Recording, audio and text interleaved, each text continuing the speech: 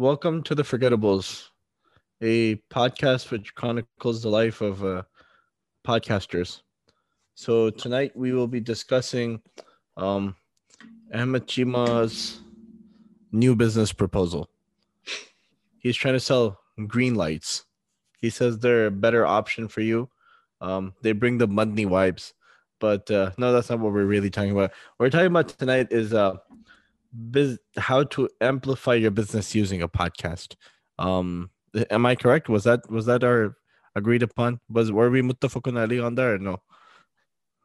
Yeah, I think for more context, it's really about how do we, if we have a business and we have a podcast, and the podcast is not necessarily there to make money, right? I think some people have the mindset that I'm going to reach a bunch of people and then I'm going to start selling ads and stuff like that. If that's not the business model you're going with, what are the other options to, let's say you have like an actual product business, how can you, or a service business, how can you use podcasting to help in that space? No, you're right. You're right. I was just having to yell across the house. That's all. I'm sorry. Oh, Um, no, you're but yeah, it's.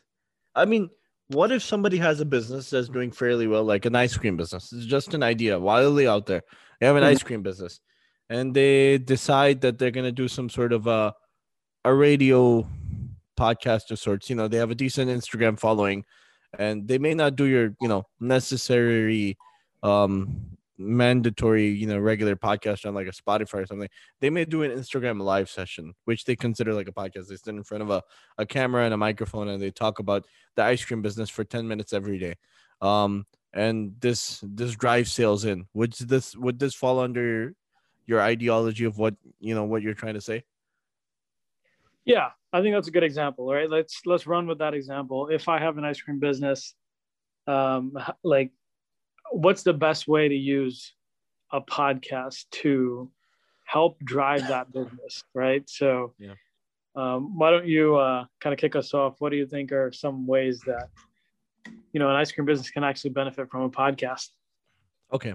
So ice cream business, you have a Instagram following. We're gonna call this. You're gonna do an Instagram live, um, Friday, Saturday, Sunday.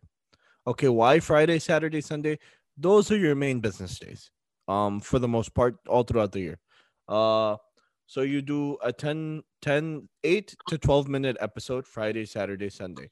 Um, and what you cover that day is maybe maybe you have some ice cream enthusiast that comes on, or maybe you have a guest who came in who enjoyed your ice cream who comes on. You're a local small ice cream shop, deli, ice cream deli, whatever the heck you want to call it. And you bring on different people, and maybe you bring on somebody who suffers from some sort of a disease, and or some sort of a sickness ailment, and they eat ice cream because it brings them some joy or it soothes their pain. And you bring that person on, and due to that person coming on, other people, due to the Instagram algorithm, this may pop up in other people's feeds as well, that this live is going on and they're talking with this person who has this form of whatever, some sickness, and they eat this mint chocolate chip ice cream, and because of that they feel better. And they have some sort of trauma or something like that. And other people who have that similar trauma in the area, living in maybe North Carolina, Charlotte, North Carolina, will then find out about this ice cream, and will come in, and they'll see that this owner of this ice cream shop is so nice, and they'll be drawn to this ice cream, and it will be a selling factor. I mean, that's one thing I can think of off the top of my head.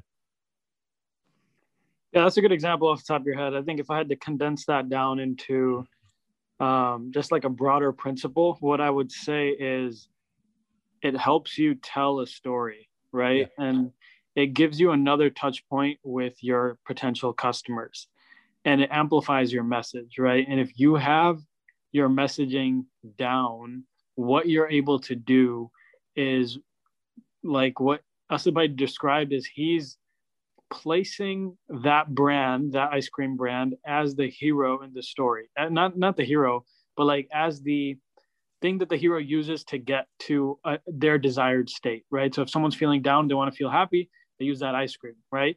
And the more you can do that, the more scenarios you have, the more stories you have where your product is being shown as the guide in the story, the better your sales will be, the better the impression of your brand will be. Like, that is a net positive. And the really cool piece about it is that that is something that is completely in your control.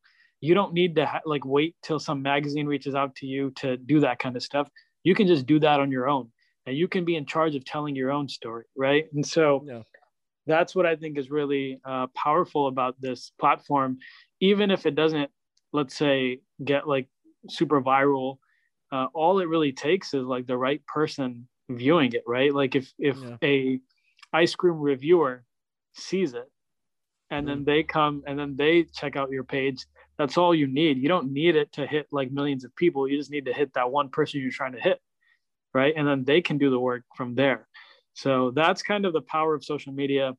One of the people that I follow, they talk about content marketing as like shaking hands with like 1,000 people every day, right? Like if I am out there in Detroit and I kind of make myself visible in the office and I shake hands and say, hey, how's it going? How's your weekend?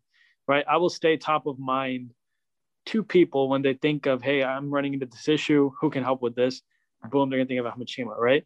You're doing the same thing virtually now, right? Like you're getting out there, and when you're posting consistently, you know, people are seeing, oh, like Asa Patel, dang, like his ice cream is really good. Oh man, I'm craving some ice cream now. You know what I mean? Like you stay top of mind, and then that it doesn't necessarily drive action immediately, right? But you stay top of mind long enough, and then eventually it will drive some action, right? And so that's kind of what's important to think about. It's the long game, right?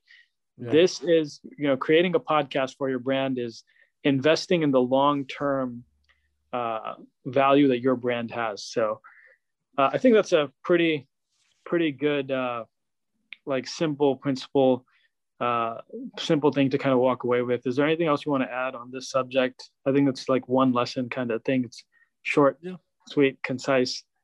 I think that's fine. I don't think we need to drag it out too much. Just keep it short. Like these things, I think if somebody listens and somebody benefits from, the main thing is if they can get one thing out of it and they can apply it, they can do maybe that much better and keep that principle consistent. And I think that's the main thing. And absolutely. I think that'll be it. Awesome. Thank you all for listening. We'll see you next time.